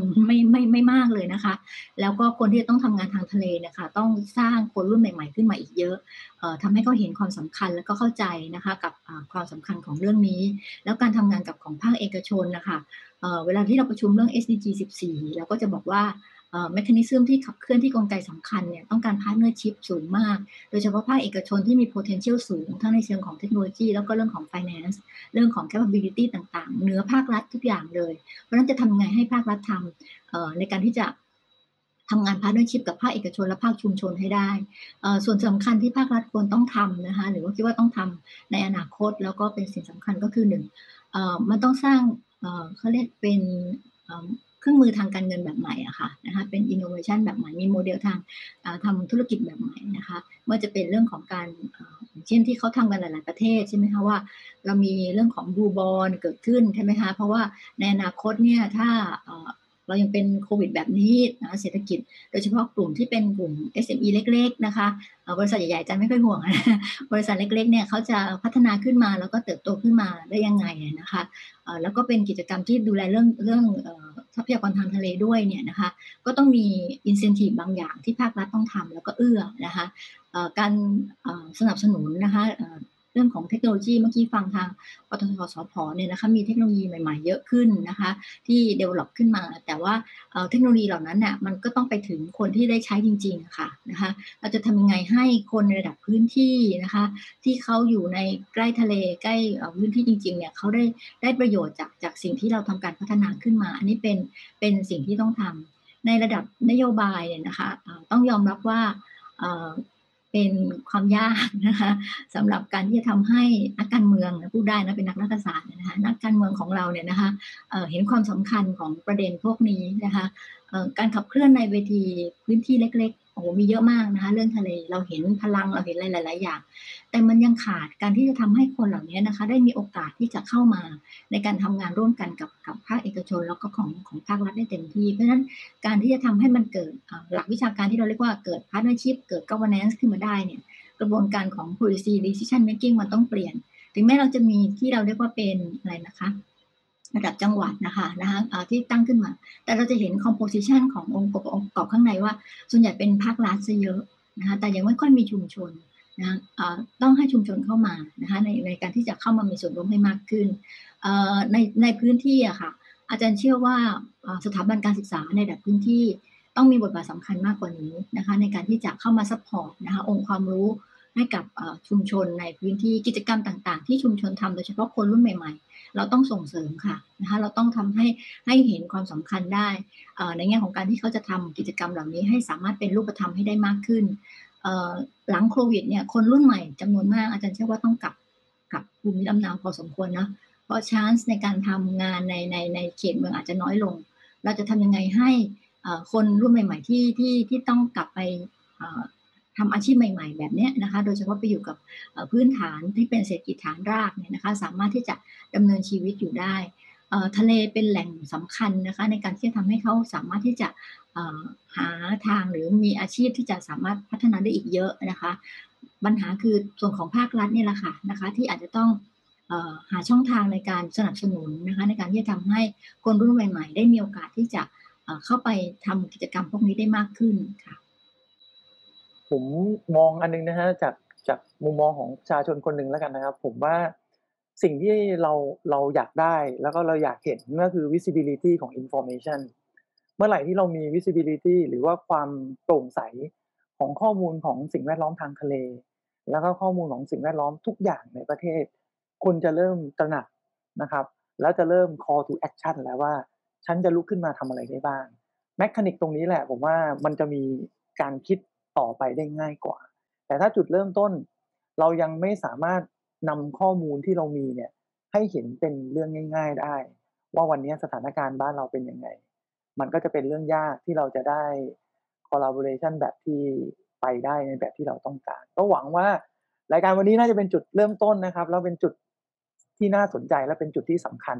ที่จะเกิดเหตุการณ์เหล่านี้มากขึ้นทุกคนเอาข้อมูลมาแล้วมาช่วยแลกเปลี่ยนกันคุณจะได้เห็นภาพความน่ากลัวของอนาคตที่เกิดขึ้นกับทะเลของเราเนี่ยและจะได้ลุกขึ้นมาช่วยกันมากขึ้นนะครับอันนี้เรามาที่ภาคประชาชนนะครับอย่างคุณอเล็กซ์บ้างนะครับก็อยากให้เห็นกันว่าทิศทางของทาง EEC ประเทศไทยของคุณอเล็กซ์แล้วก็สิ่งที่คุณอเล็กซ์มองโดยเฉพาะการขับเคลื่อนในเรื่องนี้เนี่ยต่อไปจะเป็นยังไงบ้างครับครับผมก็จะพัฒนา หลักสูตรต่างๆพัฒนาองค์กรของเราให้ขยายได้มากขึ้นเพราะเราก็มองว่าเรายิ่งขยายได้เท่าไหร่เราก็จะยิ่งได้เข้าหานักเรียนได้มากขึ้นนะครับแล้วก็โดยเฉพาะในตอนเนี้ยแบบเด็กๆที่มาเข้าค่ายก็ส่วนมากก็จะเป็นเด็กๆที่อยู่ในเป็นอยู่กรุงเทพอยู่ในเมืองอยู่โรงเรียนนานาชาติเราก็ในการขยายของเราก็จะทำให้เราได้ไปบรรยายได้ไปเจอกับคนพื้นที่เยอะมากขึ้นนะครับเพราะว่าเราเองก็รู้สึกว่าคนพื้นที่เนี่ยจริงๆแล้วจะทำหน้าที่ในการอนุรักษ์ให้กับเราเพราะว่านั่นคือบ้านของเขาแล้วก็การที่ไปสร้างกระบวนการให้กับคนพื้นที่มันก็เป็นกระบวนการที่ค่อนข้างที่จะสำคัญแล้วเราแบบเวลาเราไปภาคใต้อย่างเงี้ยเราก็จะเห็นเลยว่าข้อ14เนี่ยมันมีความสำคัญกับเขามากเลย Life Below Water เพราะว่า Life Below Water ตอนที่เป็นช่วงโควิดโอเคในทางการท่องเที่ยวแบบค่อนข้างที่จะลำบากกันมากอันนี้เป็นสิ่งที่เศร้าแต่ในความเศร้าตรงนั้นเราเห็นว่าจริงๆแล้วเพราะความสมบูรณ์ของทะเลไทยของเราทำให้เด็กๆได้ออกได้มีข้าวกินทุกๆมื้ออย่างน้อยทรัพยากรมันครบเพราะฉะนั้นข้อ14เนี่ยมันกำลังหล่อเลี้ยงทั้งข้อ1ข้อ2ข้อ3เรื่องของ health เรื่องของ hunger เรื่องของ poverty แต่ในเมื่อเนี่ยเราก็พยายามพอค่ายหลังๆเราก็จะเอาเรื่องของ SDG เนี่ยมาสอนมากขึ้นในค่ายของเราเพื่อให้เขาเห็นว่าแต่ละอย่างมันเชื่อมต่อกันหมดเลยไม่ใช่ทางทฤษฎีอย่างเดียวแต่ว่าเราสามารถที่จะเห็นได้ถ้าเกิดทรัพยากรของเราทางทะเลมันไม่สมบูรณ์จริงๆชาวบ้านเนี่ยจะได้รับผลกระทบมากชาวบ้านปะการังจะนำไปสู่เศรษฐกิจจะนำไปสู่การท่องเที่ยวที่คนจะมาประเทศเราน้อยลงแล้วแบบเศรษฐกิจของบ้านเรา 80% คือการท่องเที่ยวเชิงนิเวศที่มันมีค่ามหาศาลต่อการเป็นอยู่ของทั่วประเทศของเราเพราะฉะนั้นในการแค่ดูแลโลกข้อ14เนี่ยมันส่งผลให้กับอีกตั้งหลายข้อซึ่งประเทศไทยเนี่ยยังมีความโชคดีเพราะทรัพยากรของเรายังค่อนข้างครบถ้วนยังมีความสมบูรณ์อยู่นะครับแต่ถ้าเราไม่ช่วยกันดูแลตอนนี้นะครับก็เรามีสึนามิไปรอบนึงเรามีโควิดไปรอบนึง crisis หน้าอาจจะเป็นเรื่องของ climate change อาจจะเป็นเรื่องของทรัพยากรที่ทำให้คนต้องย้ายถิ่นที่อยู่อาศัยเรื่องของ migration มันจะเป็นปัญหาอะไรที่เยอะแยะมากมายเพราะฉะนั้นผมก็ในฐานะคนที่ทำงานทางด้าน EEC แล้วก็คนที่พยายามจะขับเคลื่อนเรื่องพวกนี้ให้ได้มากที่สุดทางสังคมก็พยายามจะสื่อสารแล้วก็สร้างการเปลี่ยนแปลงตรงนี้ให้ได้มากที่สุดเท่าที่จะเป็นไปได้ครับผมขอมีอีกหนึ่งประเด็นครับที่ผมอยากจะทราบมุมมองของอาจารย์โสภารัตน์แล้วก็คุณอเล็กซ์นะครับเพราะผมมักจะได้ยินบ่อยๆว่าคนที่เป็นคนรุ่นใหม่นะครับ New Generation เนี่ยมีเรื่องของเขาเรียกว่า environmental awareness หรือว่าให้ความสำคัญกับเรื่องสิ่งแวดล้อมสูงมากแล้วเมื่อกี้อาจารย์ก็เพิ่งเกริ่นเรื่องนี้ไปคุณอเล็กซ์ก็พูดแตะเรื่องนี้ด้วยก็เลยอยากได้จากมุมมองทั้งสองท่านว่าเพราะอะไรครับหรือปัจจัยอะไรที่ทำให้คนรุ่นใหม่เนี่ยถึงสนใจเรื่องนี้มากกว่าในทุกๆ generation นะฮะเอาเริ่มที่อาจารย์โสภารัตน์ก่อนก็ได้ครับจริงๆเมื่อกี้ที่ดร.พิรัตน์พูดถึงสำคัญมากก็คือเนื่องจากว่าเราอยู่ในโลกของการบริโภคสื่อถูกไหมคะในโลกรุ่นใหม่คนรุ่นใหม่เขาใช้สื่อหลากหลายมากแล้วเขาก็มีโอกาสที่จะ access เข้าสู่สื่อได้เยอะเพราะฉะนั้นการที่เรามีข้อมูลให้เขาสามารถเห็นภาพของการเปลี่ยนแปลงของสิ่งที่มันเป็น challenge สำหรับเขาเนี่ยแหละค่ะมันทำให้เขารู้สึกตื่นตัวแล้วเขาอยากสนใจที่จะเข้ามาเรียนรู้กับสิ่งเหล่านี้เพราะว่าอย่างทะเลสมมติอย่างนี้นะคะโอกาสที่คนจะลงไปก็อาจจะไม่ใช่เรื่องง่ายแต่ถ้าเขาเห็นจากภาพทางผ่านสื่อเนี่ยเขาก็จะสนใจแล้วอยากรู้มากเพราะฉะนั้นตอนนี้อาจารย์สอนหนังสืออะไรเนี่ยพอพูดถึงเรื่องทะเลนักศึกษาสนใจมากกว่าเรื่องอื่นๆเลยนะคะเขาก็จะบอกทำไมต้องมีอันนี้ได้เหรอนะคะเห็นสื่ออย่างรายการวันนี้เองเนี่ยนะคะเดี๋ยวก็จะให้นักศึกษาดูเนี่ยแหละนะคะก็จะบอกว่าเนี่ยเห็นไหมเขามีการพูดถึงเรื่องพวกนี้กันเยอะขึ้นแล้วนะคะมีกิจกรรมพวกนี้เกิดขึ้นแล้วเวลาที่เราบอกว่าสิ่งที่คุณต้องทำก็คือคุณถึงแม้คุณจะเป็นคนตัวเล็กๆนะคะเราพูดปัญหาใหญ่ปัญหาโลกปัญหาสมมติเรื่อง environment ทั้งหมดก็ตามแต่มันไม่ได้หมายความว่าเราทำอะไรไม่ได้เราเป็นคนหนึ่งที่เราสามารถจะเปลี่ยนหลายๆอย่างได้นะคะอาจารย์จะสอนเสมอว่าทุกอย่างเริ่มต้นที่ตัวเองนะคะเรียนสิ่งแวดล้อมต้องเริ่มที่ต้นตัวเองทำบ้างนะคะอะไรบ้างแล้วไม่ใช่เรียนแล้วก็ท่องจำแต่เพียงอย่างเดียวนะเรียนแล้วต้องทำด้วยนะคะต้องทำกิจกรรมที่มันเป็นรูปธรรมแล้วเห็นเพราะเขาได้ทำแล้วเราสอนให้เขาทำอะค่ะคือเราไม่ได้สอนในห้องเรียนเฉยๆเราสอนให้เขาคิดเราสอนให้เขาทำเพราะนั้นคนรุ่นใหม่ๆอะค่ะเขาก็จะอยากทำกิจกรรมพวกนี้คือพวกคนใหม่ๆเนี่ยเขาจะมีครีเอทีฟสูงมากนะคะถ้าเทียบกับคนรุ่นเจเนอเรชันเก่าๆแบบรุ่นอาจารย์เพราะฉะนั้นคนที่มีครีเอทีฟสูงเนี่ยเวลาที่เราเปิดโอกาสให้เขาได้คิดนะคะให้เขาได้แสดงความเห็นเขาได้เห็นสิ่งใหม่ๆที่นอกเหนือจากห้องเรียนนอกเหนือจากสิ่งที่เขาไม่ได้สัมผัสนะคะเขาจึงแบบอยากสนใจและอะไรที่เขาสนใจปุ๊บก็จะไปได้เร็วนะคะอันนี้ก็คือสิ่งที่ต้องทำและอาจารย์ appreciate นะคะอาจารย์ เห็นว่าการทำงานที่มันผ่านสื่อแบบนี้ค่ะนะคะจะเป็นตัวหนึ่งที่จะช่วยทำให้คนรุ่นใหม่ๆเขาสามารถที่จะ access แล้วก็ follow up กิจกรรมของเราได้อย่างง่ายๆเพียงแต่ว่าอาจต้องใช้เวลาสั้นๆเพราะคนรุ่นใหม่เขาสมาธิสั้นใช่ไหมคะอ่านแบบ 2-3 บรรทัดเลิกอะไรเงี้ยฟัง 2-3 นาทีเลิกอะไรเงี้ยนะคะเลคเชอร์อย่างอาจารย์เขาก็ไม่ฟังแล้วนะคะต้องอาศัยคนแบบพูดเร็วๆตรงประเด็นอะไรอย่างเงี้ยนะคะแล้วก็อาศัยคนที่พูดแล้วมีแรงบันดาลใจนะคนรุ่นใหม่เนี่ยอย่างดร.รพิพัฒน์คุณอเล็กซ์อะไรพวกนี้นะคะหรือทางปตท.สผ.ที่มีคนรุ่นใหม่ๆทำงานอาจารย์ว่าฟังคนรุ่นใหม่นี่แหละค่ะให้เขาฟังกันเองเพราะภาษาเขาไปด้วยกันค่ะนะคะคือคนรุ่นใหม่สื่อสารกับคนรุ่นใหม่เขาจะเข้าใจง่ายๆนะคะใช้คำสั้นๆง่ายๆแล้วไปด้วยกันได้อันนี้มันก็ทำให้เขาสนใจเขาตื่นตัวค่ะต้องมาฟังคุณอเล็กซ์กันบ้างนะครับคนรุ่นใหม่ทำไมเขาถึงสนใจครับคือผมว่าถ้าย้อนกลับไปตอนที่เลือกวิชาผมจำได้เลยว่าวิชา EM คือวิชาเดียวก็คือ Environmental Management ที่มีออฟเฟอร์ในหลักสูตรตอนนั้นแล้วมันก็จะเป็นตัวเลือกท้ายๆถ้าพูดกันตามตรงในถ้าย้อนกลับไปเมื่อ20ปีที่แล้วแต่ทุกวันนี้เพราะเรามองว่ามันคืออะไรไปเรียนเรื่องสิ่งแวดล้อมมันไปเรียนอะไรที่เป็นที่มันมี career ที่มันชัดเจนกว่าไหมอะไรอย่างเงี้ยนี่คือความคิดของคนรุ่นใหม่แต่ด้วยของคนรุ่นเก่าแต่คนรุ่นใหม่อ่ะมันกลายเป็นเรื่องเท่มันกลายเป็นเรื่องเฮ้ยการดูแลโลกมันกลายเป็นเทรนด์มันกลายเป็นสิ่งหนึ่งที่คนให้ความสำคัญมากรวมถึงว่า opportunity ต่างๆสังคมก็สนับสนุนแล้วก็อำนวยเรื่องของสิ่งแวดล้อมมากขึ้นกว่าสมัยก่อนอย่างยกตัวอย่างหลายๆองค์กรก็จะทำเรื่องของสิ่งแวดล้อมในพาร์ทของ CSR ในกิจกรรม CSR มันคือการแบบว่าเป็น volunteer มารวมตัวกันมันจะเมื่อก่อนอาจจะเป็นแบบนี้แต่เดี๋ยวนี้มันขยายแล้วมันเป็นเรื่องของ sustainability หลายๆองค์กรมีแผนก sustainability ที่ดูแลเรื่องของความยั่งยืนทั้งเรื่องของ sustainable finance sustainable ของครอบครัวของพนักงานทุกคนการบริโภคทุกสิ่งทุกอย่างมันถูกมองในมุมมองของ sustainable เพราะฉะนั้น opportunity ในการสร้างอนาคตทางด้านนี้มันมากขึ้นอย่าง SDG Goal ถ้าเกิดว่าเราเอา17ข้อนี้มากระจายออกเราจะรู้ว่าโอ้โหในแต่ละข้อเนี่ยมันมี opportunity ที่เราจะไปเป็นส่วนหนึ่งได้เยอะแยะมากมายในรุ่นผมไม่มีมันก็เลยทำให้ as a whole เรื่องราวของ environment เรื่องราวของ sustainability มันกว้างมากขึ้นและมัน relate ได้มากขึ้นก็เลยคิดว่าเนี่ยเป็นที่มาที่ไปที่ทำให้คนรุ่นใหม่ได้มีความฝันที่อยากที่จะทำงานทางด้านนี้ไม่ใช่ว่าฉันต้องทำงานนี้และฉันจะมาทำงานตรงนี้ในวันที่ฉันว่างอย่างเดียวเพราะเราจะมาแบบพึ่งพาอาสาสมัครในทุกวันนี้มันก็อาจจะใช้เวลานานหน่อยอาจจะต้องให้มันเป็นงาน ที่มันมีโอกาสได้ทำงานจริงๆจังๆทุกๆวันน่าจะมีการเปลี่ยนแปลงที่มันเร็วขึ้นก็เลยคิดว่าเทรนด์โลกมันเปลี่ยนไปครับอาจารย์ชอบนะเพราะว่าคิดว่าทุกคนมีความตั้งใจดีอะทำงานอาจารย์ทำงานกับคนทีมทะเลนี่รู้สึกเลยว่าเวลาคนทำทะเลมันเหมือนมัน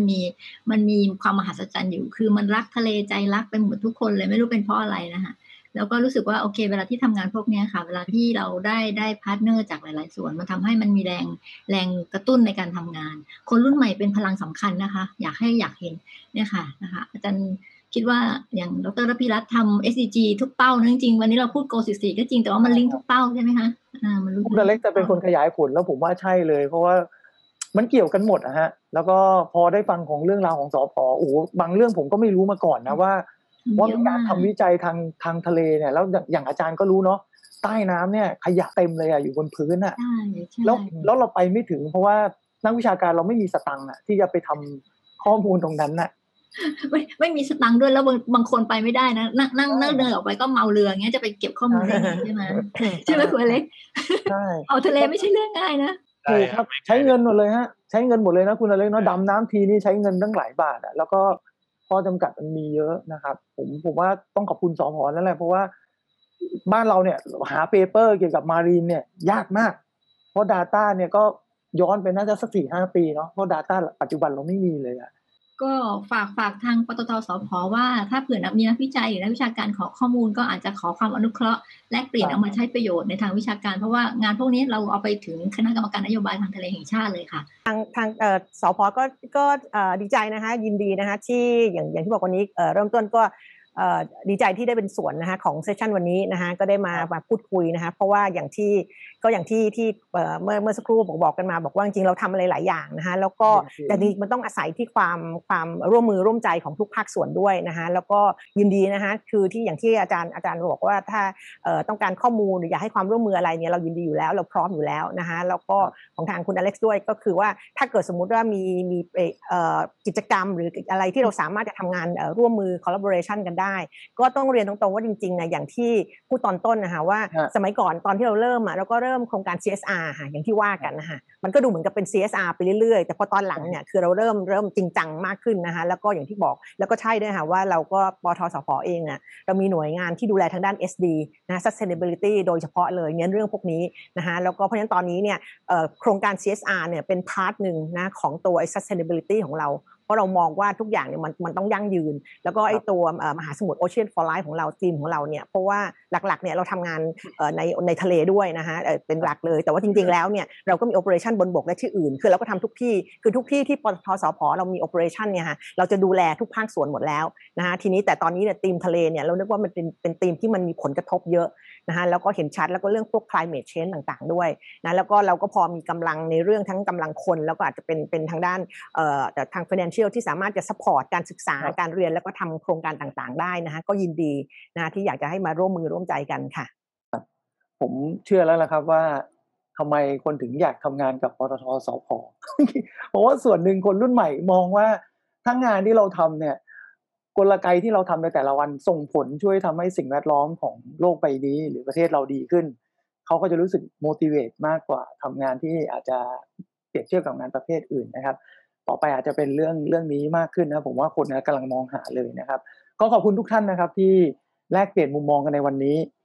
ผมฟังมาทั้งหมดเนี่ยผมจับได้หลายประเด็นมากแต่อันนึงที่ผมว่าชัดเจนก็คือคุณอเล็กซ์พูดถึงโอกาส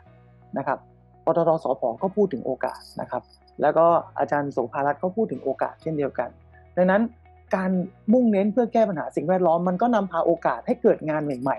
ๆเกิดตำแหน่งงานใหม่ๆขึ้นเมื่อกี้คุณอเล็กซ์เขาเพิ่งแตะไปว่าองค์กรก็เริ่มมีหน่วยงาน sustainability ผมว่าทางสผก็มีหน่วยงานที่ต้องมาขึ้นมาขับเคลื่อนเรื่องนี้เหมือนกันตัวอย่างขององค์การสผก็เห็นแล้วนะฮะแล้วก็หลายๆภาคส่วนทุกวันนี้ก็ต้องการคนเหมือนกันเพื่อช่วยมาขับเคลื่อนเพื่อช่วยมาคิดแก้ปัญหากันงานใหม่ๆจะเกิดขึ้นอีกมากมายนะครับจากการแก้ปัญหาเรื่องสิ่งแวดล้อมฮะดังนั้นเรื่องการอนุรักษ์การใช้ประโยชน์จากทรัพยากรธรรมชาติในมหาสมุทรและทะเล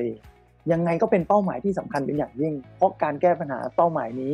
ส่งผลกระทบต่อเป้าหมายอื่นๆให้ปัญหาลดลงไปด้วยนะครับดังนั้นผมเองนะครับรวมถึงแขกรับเชิญทั้ง3ท่านก็อยากจะเชิญชวนให้ทุกคนนะฮะมาร่วมแรงร่วมใจกันนะครับฟังเราพูดคุยกันในวันนี้แล้วเนี่ยร่วมลงมือทำกันตั้งแต่วันนี้ทำอะไรได้ก็เริ่มเลยครับตั้งแต่วันนี้เพื่อที่จะได้ยั่งยืนไปด้วยกันเพราะว่าวันนี้ถ้าเราไม่ทำไม่ได้เลยครับผมดร.ระพีรัตน์ธัญวัฒน์พรกุลนะครับก็ต้องขอบคุณแขกรับเชิญทั้ง3ท่านนะครับคุณนาฏฤดีโคสิตาภัยนะครับรองศาสตราจารย์ดร.โสภารัตน์จารุสมบัติและคุณอเล็กซ์เรนเดลนะครับเราทั้ง4คนวันนี้ก็ต้องขอลาไปก่อนนะครับติดตามรายการ V-Shift World Change เราปรับโลกเปลี่ยนตอนพิเศษ SDG Talk ในตอนถัดไปกันได้เร็วๆนี้ครับสวัสดีครับครับ